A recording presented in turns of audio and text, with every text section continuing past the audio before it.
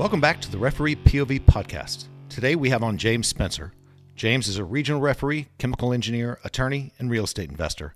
In this episode, we'll be going over James' thoughts on VAR, some practical refereeing tips, and a crazy red card story. Welcome to the Referee POV podcast. Today we have James Spencer as my guest. He is a fellow referee. I've worked with James for a number of years, although he looks younger than me, but has actually refereed longer than me. So I'll let him tell you about it, but I'm excited to have him on the podcast. So James, welcome. Thanks for joining. Well, thank you for inviting me, Brian. Absolutely. We will, so if you don't mind, let me ask you, just give a quick introduction of yourself, what you do, how long you've been refereeing, all that kind of stuff. I know just from talking to you that you've got quite an extensive resume. So yeah, tell me about yourself. Sure. So my name is James Spencer. I turned 40 years old, day before yesterday. Nice. In my regular life, I am an engineer and a lawyer and a real estate investor. Wow. I started refereeing when I was 13 years old. I remember I would be a volunteer linesman on my brother's games. He was playing in the under 7. And so they had a center referee, but they asked for volunteer linesmen. Wow. I really enjoyed doing the volunteer linesman, and the local youth soccer organization was desperate for referees. And so they were trying to sign people up, and if you agreed to take the course and passed it, and would agree to referee the youth games, they paid for your course and they paid for all of your uniform. Oh, wow.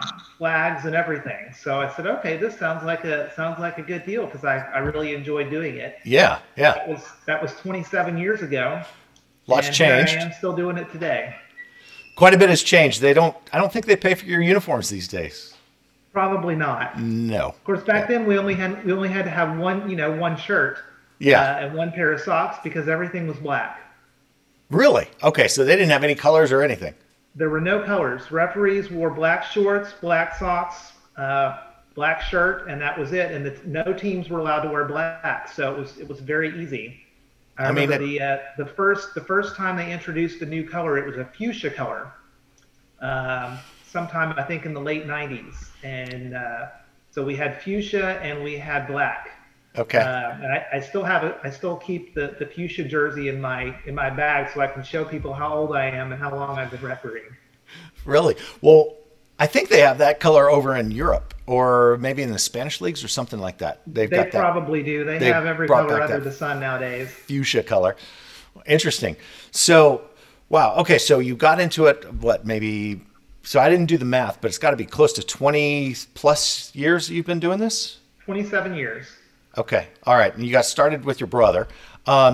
So as you started out, did you ever have a goal for refereeing? I mean, I know for a lot of people, and especially with you, I mean, you're an engineer, you're an attorney. Did you ever have a goal for refereeing, or was this just something that you did on the side?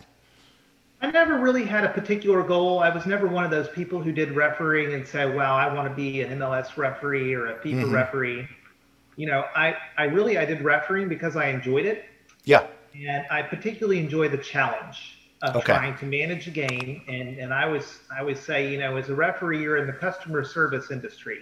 Okay. And I like to walk away from a game and leave, a satisfied customer.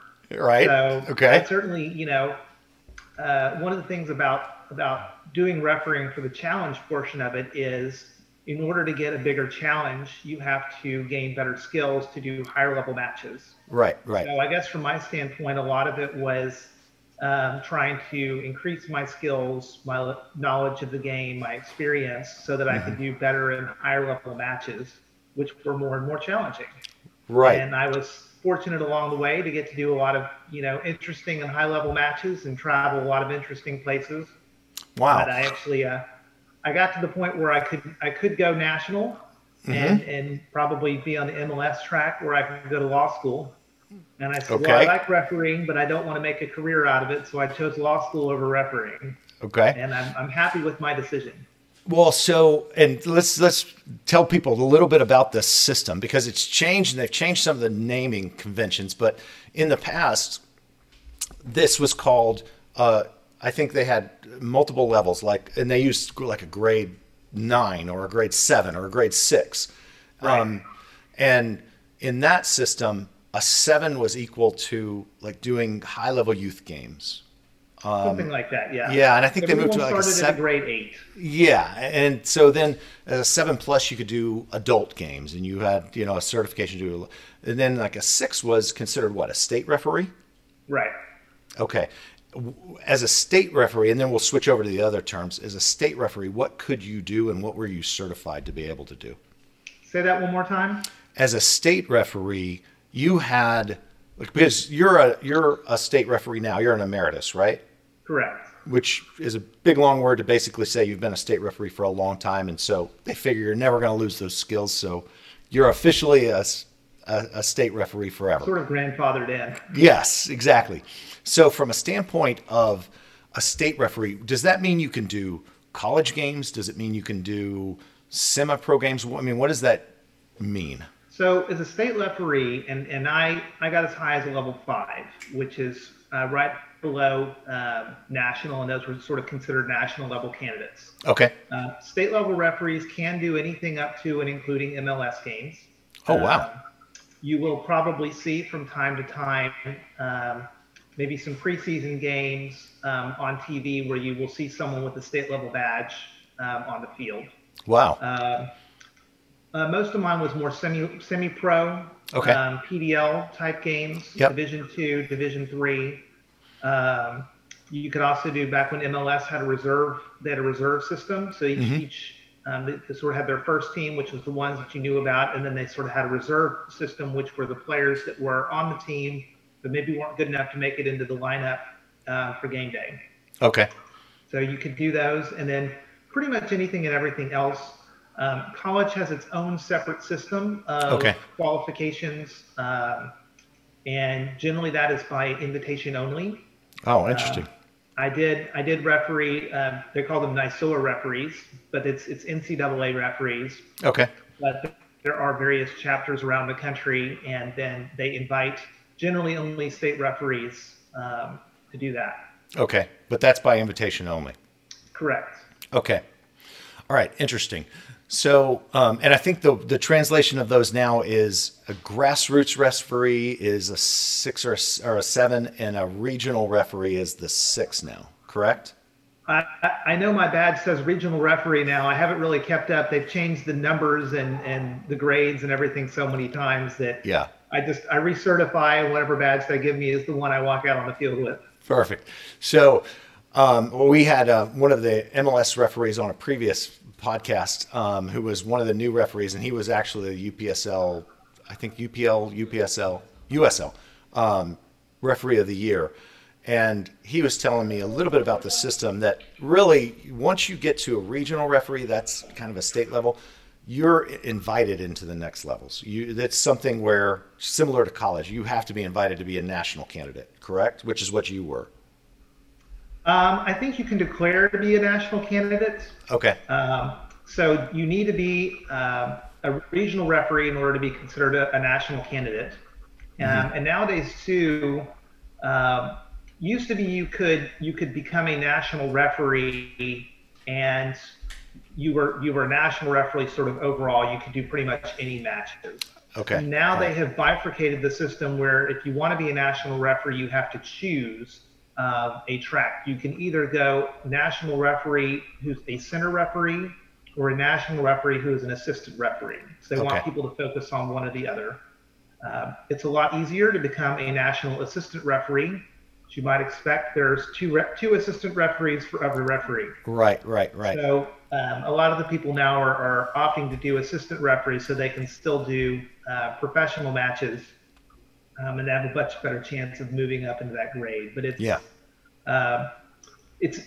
a very difficult life to do if you want to move up into those really upper echelons. I have a number of friends who are former MLS referees. One of the guys I came up with in Austin, his name is Ismail El-Fat, and he's a FIFA referee now, and he referees the MLS Cup final and CONCACAF games and things like that. But it's very difficult on your time and your family and things like that, because you are essentially a full-time referee.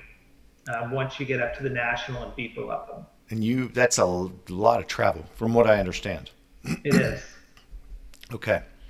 So, shifting a little bit, you've been doing this a long time. If you had to give advice to someone that's just getting into refereeing, what would that advice be? I would say don't let yourself get down by the naysayers and the complainers. Okay. Um, Although we are in the customer service industry, you can expect pretty much any call that you make, whether it's for a throw in or a goal kick or a penalty kick or a red card, it's not going to make somebody happy. Yes. So you can't go into refereeing and think that you're doing this and that everyone's going to like you. So if you're that type of person that you want everyone to like you, refereeing is very difficult. Yes. You have to expect the fact that people are going to disagree with you. And the most important thing really for referee is showing confidence. So it's a great way to build self-esteem for a lot of people who are starting out and coming up, because you have to be confident in your skills and confident that you made the right call, because there's always going to be somebody out there who disagrees with you, and they'll tell you. Yes. But don't get discouraged. Don't lose sight of what you're doing. It is a challenge. And if you can get past that, refereeing is a very satisfying, because you could say, profession, and it's a lot of fun. I do referee for the fun. I like to do it. I found the same thing. I mean, when I started, I got into it because my son played, and I didn't know anything about soccer up until about 6 years ago. And so it was a great place to be in the action. You could be on the field. It's one of the best seats in the house. It's a great choice to become a referee. From a standpoint on youth, so focusing, because I focus a lot on trying to recruit youth into referees, which is hard. But what would you advise specifically a youth referee? I know same type of thing. Make sure you're confident, things like this, but anything specifically to youth referees? Okay, I lost a couple of your words there at the end. Can you speak up a little bit? Yeah, sorry about that. So youth referees, I know that the advice is kind of the same thing. You want to have confidence and you want to be confident in your calls. But as say teenagers are getting into this, is there anything specifically you can talk to them around what you would recommend? Sure. I would say, don't jump into the deep end too quickly. Okay. Particularly teenage referees. They get their first games, they get their new badge, and a lot of times they're doing younger players, the 7, 8, 9, 10-year-olds.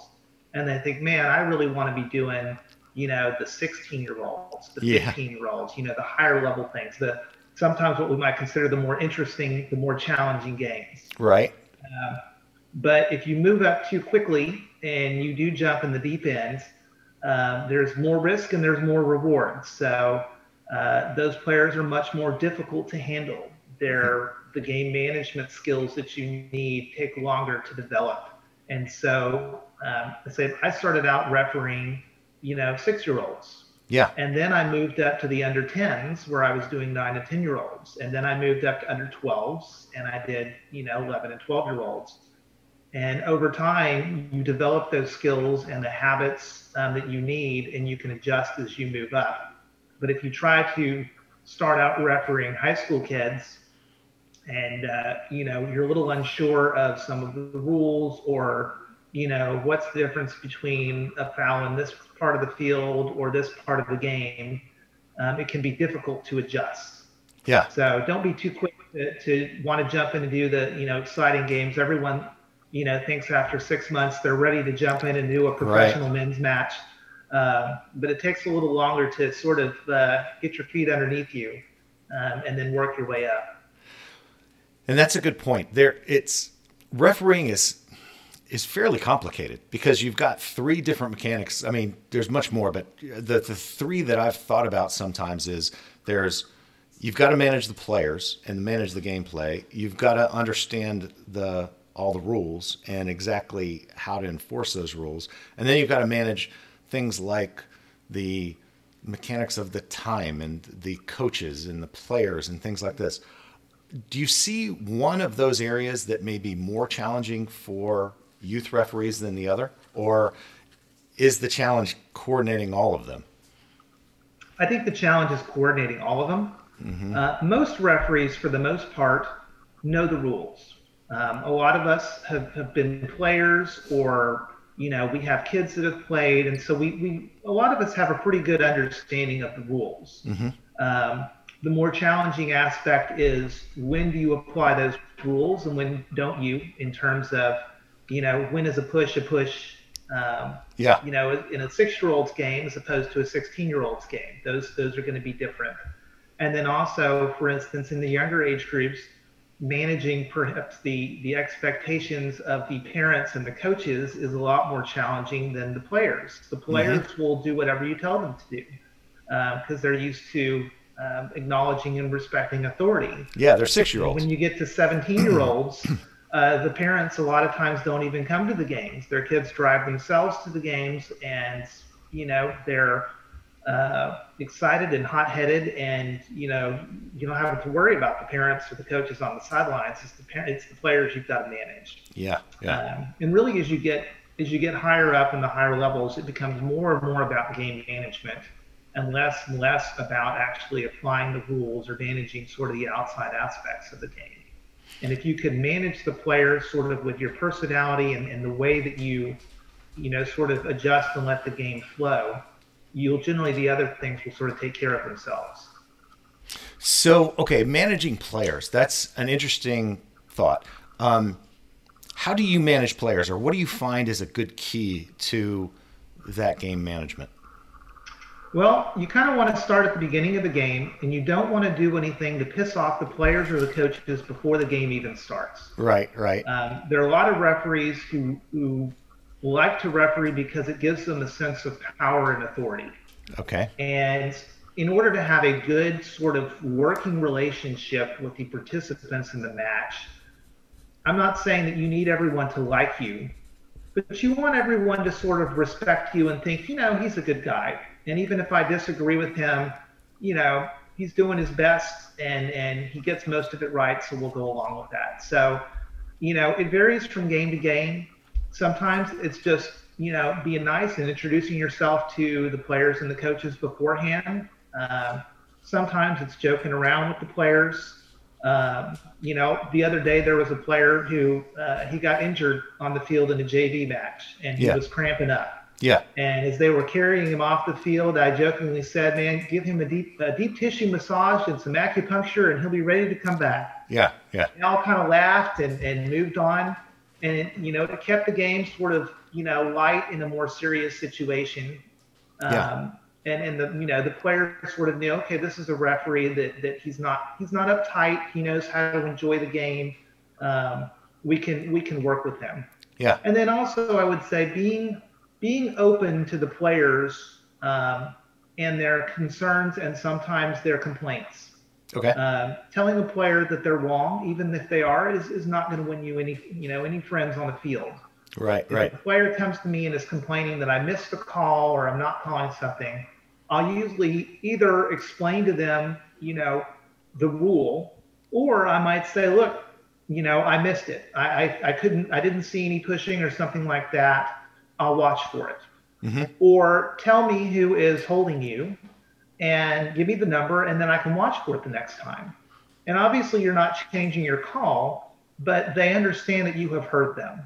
And a lot of times that's all that the players, and a lot of times the coaches too, is they want to know that they're being heard, and that you're taking their input into account. Yeah. You don't necessarily have to act on it.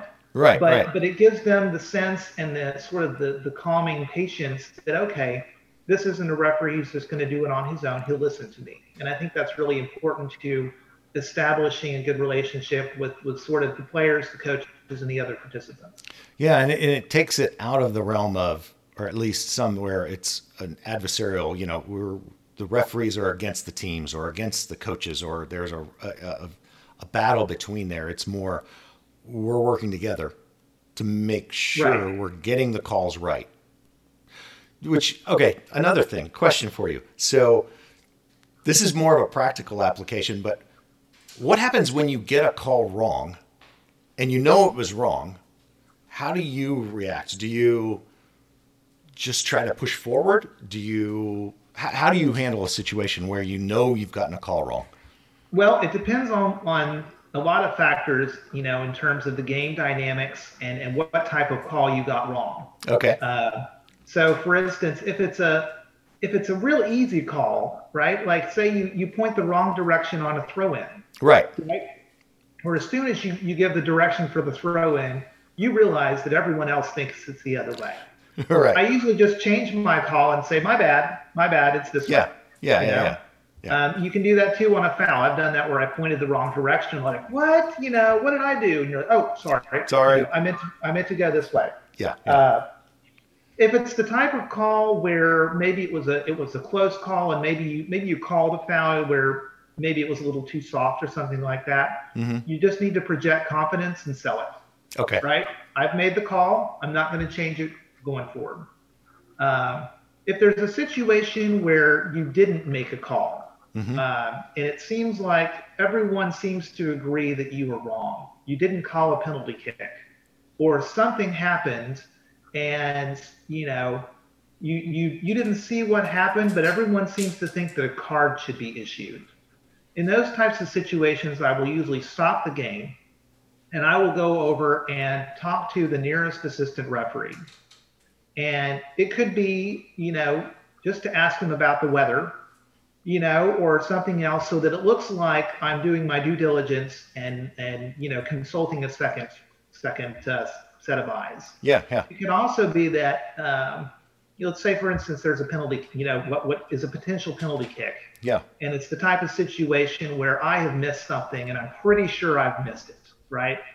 I'll go over to the assistant referee, talk to him, and then come back and call the penalty kick. And you can say, look, yeah, the assistant referee saw it. The referee, I was blocked. I didn't see the handball, whatever. I talked to him. He said it was a clear handball penalty kick. It's taken care of. Or if he gets back and he says, nope, I didn't see it either or whatever, then you can go forward with the game. But at least you have, again, shown the players that you have listened to their concerns. You've consulted with somebody else who had a different angle. And if nothing else, they feel like you're trying to get it right. And that's really what they want, Right. Get it right, most of the time. And if you don't, try the best you can to perhaps get different input from other officials. But if they give you the same input, then you say, hey, I checked and he didn't see what you saw. And we're good. Got to go forward from there. Yeah, and again, that mirrors that confidence of being able to be comfortable enough within yourself to say, yes, I'm comfortable to know that I made a mistake too, or I didn't see something. So that's fine. Things move on. I would also tell you, and this is something that a lot of referees, I think, make a mistake with. If there is a mistake that is a very obvious mistake, do not try to act like you're right and that everyone else is wrong. The best way to do that is to admit that you have made a mistake. And then go from there. I remember I had a game once where basically I was down near the end line on like a corner kick, and ball came out and everyone sort of moved out and they passed the ball back in, and the guy was clearly 3 yards behind everyone else. But my linesman, I could see him on the far side, and he wasn't in position with the second to last defender, and I was in great position. And this guy trapped it and was basically about to shoot into the back of the net. And I called the offside, only to realize that one of the defenders was still on the post behind me. And I hadn't seen him. And that was the big problem there. And of course, the coach and the players just went nuts because this would have been, I think it would have made the game 2-1 if he'd scored or something. Okay, and so it would have given them the lead. But I blew it. I didn't see the guy over here. Totally my mistake, but there's nothing I can do about it. All I can do is drop the ball for a bad whistle. And that's what I did. And at the end of the game, I didn't get anyone who complained, who said I was an awful referee. I actually got, wow, I've never seen a referee that admitted they got it wrong. Right. So if you get it, don't just fess up to it Yeah. and do what you have to do to move forward and correct it if you can. Yeah. And you'll get a lot more respect from the participants in the game than if you just try to ignore it or pretend like you didn't get it right. Right. Right. So, okay, you also hit on one thing that it reminded me. I wanted to also ask you. You talked about your linesman being out of position, and you talked about going over and talking to your linesman to consult on these type of things. Obviously, it's a team refereeing situation. What do you see as the most important thing to work within that team? Because I think you often think of the center referee as the person in charge and the person that's running things, and that may be the case, but there are two other referees that you're leveraging. So I think it's very important to make sure that your assistant referees are on the same page as the center referee in terms of what is their responsibilities and their authority on the field, and how do they work in coordination with the referee. So for instance, I always tell my assistant referees, they are to flag the ball over the touchline first, only on their half of the field. Yes. If it goes out on the other half of the field, I'm usually not even going to look at them because I'm usually closer to the play. And I will usually signal without even looking at them. And then they just signal what I do. Same thing with goal kicks and corner kicks. If it's on their half of the goal line, I'll let them signal first because they generally have the best angle. But if it's on the far side of the field, I will make that decision. Mm-hmm. And so that helps avoid situations where the linesman makes one call and you're pointing the other direction. Right. So we've established who sort of has responsibility in these areas. Same thing with fouls. I tell them, in my game, I want you to flag the fouls that are within about 15 yards of the touch line on your half of the field, or in situations where you are closer to the ball than I am, and I can't see it. And so that establishes that, if the ball is 20 yards away from them and I'm 5 yards away and I miss it, they're not to call anything because I'm close enough that I should get that. But if I'm 40 yards away and there's a breakaway and they're 30 yards away and they see something, they can flag that and take care of it. Yeah. And that also avoids situations where, maybe you don't want to call something because you're close enough to see that it's not worth calling, and they're flagging over on the sidelines when they're 25 yards away and you're 10 yards away. Yeah. And you're kind of going, man, I really wish they wouldn't do that or put their flag down. Right. Same thing on other issues regarding penalty kicks or offside. I tell them, wait until the player touches the ball most of the time before you put the flag up, unless it's obvious that there's only one player who can get the ball. Right. Otherwise, you might put the flag up too early, and then I've got to wave you down because the guy never actually played it, and a different player ran onto the ball. So having that sort of communication pregame in terms of what are our expectations for who's going to call what, who's going to call it where, and who has the authority to do what. Mm-hmm. And the other thing I've seen is invariably, you're going to have very experienced referees as your linesmen. Some situations, not so much, because especially if it may be like a youth referee, they're going to mainly do lines, and they may not. But however, I've had games where you and I have worked together a set of 3 games where I'm the center on one, I'm the linesman on the next one, where you're the center, and vice versa. So typically, you're going to have usually fairly experienced referees helping you, which is good because they're open to this type of conversation and open to listening. Okay, another shift a little bit. This is a question that I always ask every referee that I talk to is, tell me one thing that you love about refereeing and one thing that you wish you could change. So I love the challenge most of all. One of the reasons I became an engineer was because I liked problem solving. Okay. And refereeing is all about problem solving. Interesting. How do you resolve, a situation where 2 players are ready to fight, and keep the game under control?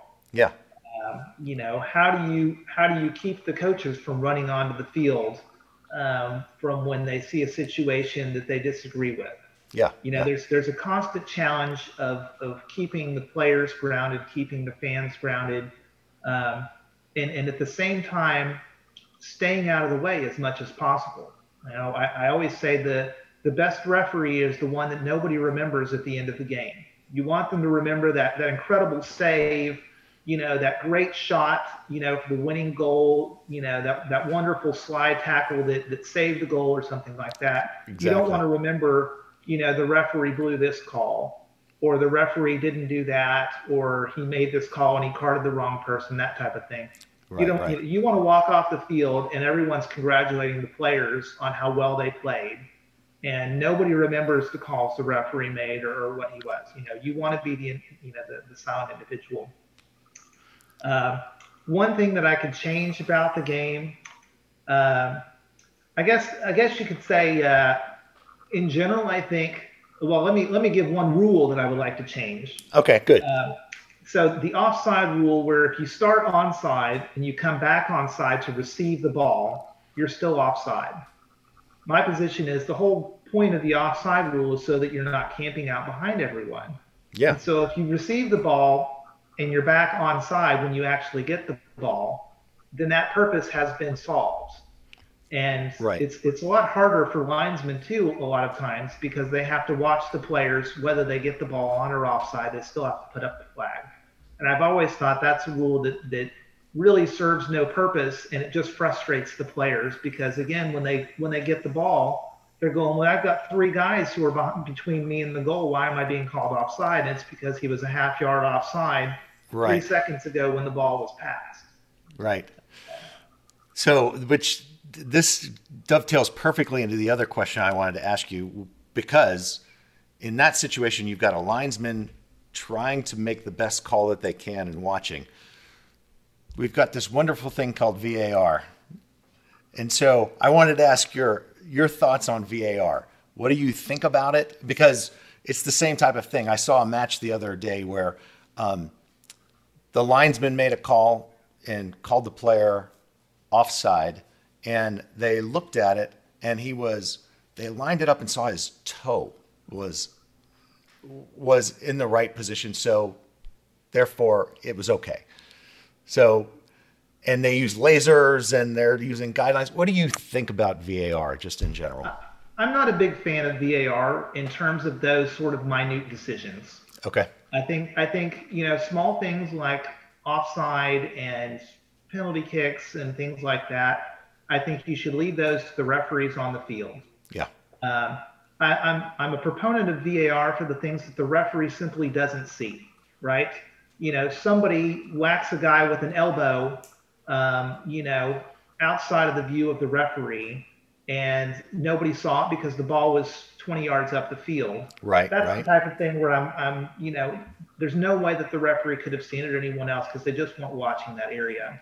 Yeah. Same thing when you have, these things with penalty kicks. And in my opinion, I think it sort of lets the referee off the hook. Most referees now, particularly that have the advantage of VAR, they will not call the penalty kick. They will let the play continue, and then they will go back to VAR and look at it, and then they'll call the penalty kick once VAR has confirmed it.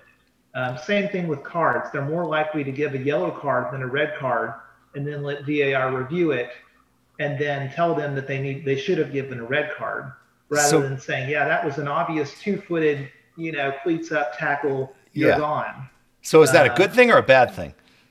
I think that's a bad thing. I would prefer, again, I think referees need to have confidence in their own calls, and if it's obviously VAR is useful for calls that are obviously wrong, and Right. that's what Right. it's supposed to be used for. The type of thing where the referee makes the penalty call, and it turns out that the guy was diving, and Yeah. it looked, everything from the referee's vantage point looked like he got tripped, but in reality he wasn't. Those are the calls you really need to get right. But the type of calls where, did he step on his foot? Did he not? We couldn't really tell. And so the referee basically sort of says, not my responsibility. I'm not going to call it. I'm going to let somebody else, in a booth with 16 different angles, take over that responsibility. Uh, I think it makes the referees a lot less confident in making those I hard agree. to make calls. And I tend to say, in my position, I get paid the big bucks to make the hard decisions. And that's my responsibility. Is it a red card or is it a yellow card? Is it a penalty kick or is it not a penalty kick? And I'm the one who is charged with making that decision. It's not, it doesn't get to go to a panel of 3 or 4 people who can look at 5 different angles. It's Yeah. me. Well, So, and it cuts down on the challenge. To your point about what you love about refereeing is it's a challenge. Well, right. if you're eliminating some of those difficult situations, I mean, those are the ones that you like to be able to take on because Right. it's a challenge. Right. Interesting. Okay. Okay, we've got about 2 or 3 more minutes. I appreciate you spending so much time with us. So another question that I typically wrap up with is, what is this craziest story or some story that you can tell me that was the craziest thing that's happened to you or moment that you've had as a referee? All right. So I had a game probably over 20 years ago when I Okay. was probably in my teens, and I think I was refereeing a tournament at Bear Creek, Okay. Bear Creek Park. And it was teen boys, probably 14, 15, 16-year olds, something like that.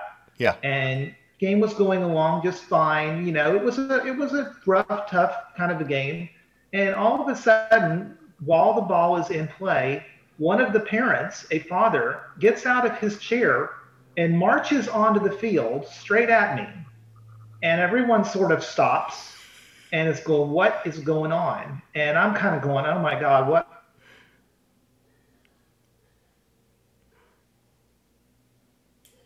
To the other side of the field, Hey, to the James, I'm sorry. opposing Let me team. stop you. Sorry, the video cut out just as you said. So he was walking up to you. So start there again. He was walking up to you. All right, so he walked right up to me and walked right past me. Didn't say anything. Okay. Walked to the other side of the field to the opposing team's coach. Hits the opposing team's coach, brings him back onto the field, and we're still kind of going, what is going on here? Because no one's injured or anything like that. And he Yeah. walks over and he goes, "This guy over here just punched my son," right? And I'm assuming, I don't know if it was a punch to the arm, a punch to the back, certainly didn't hit him in the face or anything like that. Yeah. And no Yeah. one had Yeah. said anything. And so the coach was like, "So Michael, did you hit him?" And the kid was kind of like, "Yeah, but he pushed me first," or Right. something Right. like Right. that. And so the coach was like, "Okay, go ahead, ref." And so I gave the kid a red card, and the kid walked back with his coach to the sidelines as being ejected. The parent walked back to his folding chair, sat down, and we resumed the game, you know, And like nothing uh, else. like nothing else had happened. And again, it was the type Wow. of thing where it must have been off the ball. And of course, every parent watches their child very closely, but no Right. one else Right. had seen it. But it was apparently everyone agreed, and the kid admitted he'd done it, and so we gave him a red card, and parents sat back down, and we continued on. So But never we had anything don't. else like it. We don't advise that happening now. We don't want parents coming on to to Right. do our job. But yes, wow, that is crazy. Uh, well, James, this has been fantastic. Thank you so much. I really appreciate you taking time. It's I know that some of the folks that subscribe to our channel are going to be super excited to see this. So we'll post it. As we wrap up, any questions or any final thoughts that you have as a referee giving advice to a young referee? Well, I think I would just say that refereeing can be a very satisfying hobby and very lucrative for kids that are coming up. Um, you think about a lot of kids who want to get a job when they're in high school or in college to earn a little extra money, but they don't really have any sort of skills, and maybe they're making $10 or even $15 an hour. If you know the game of soccer, we're always short referees. Yeah. Yeah. And with refereeing, even if you're doing a linesman, a lot of times you're making $20 a game. Maybe the middle you're making 30, $40 a game. And so it's a great way to make money. It's a great way to get outside and stay fit. You keep a great tan. And Or sunburn. you exercise and you have a lot of fun doing it. So I would encourage, all of our listeners to stick with it and make sure you enjoy doing it.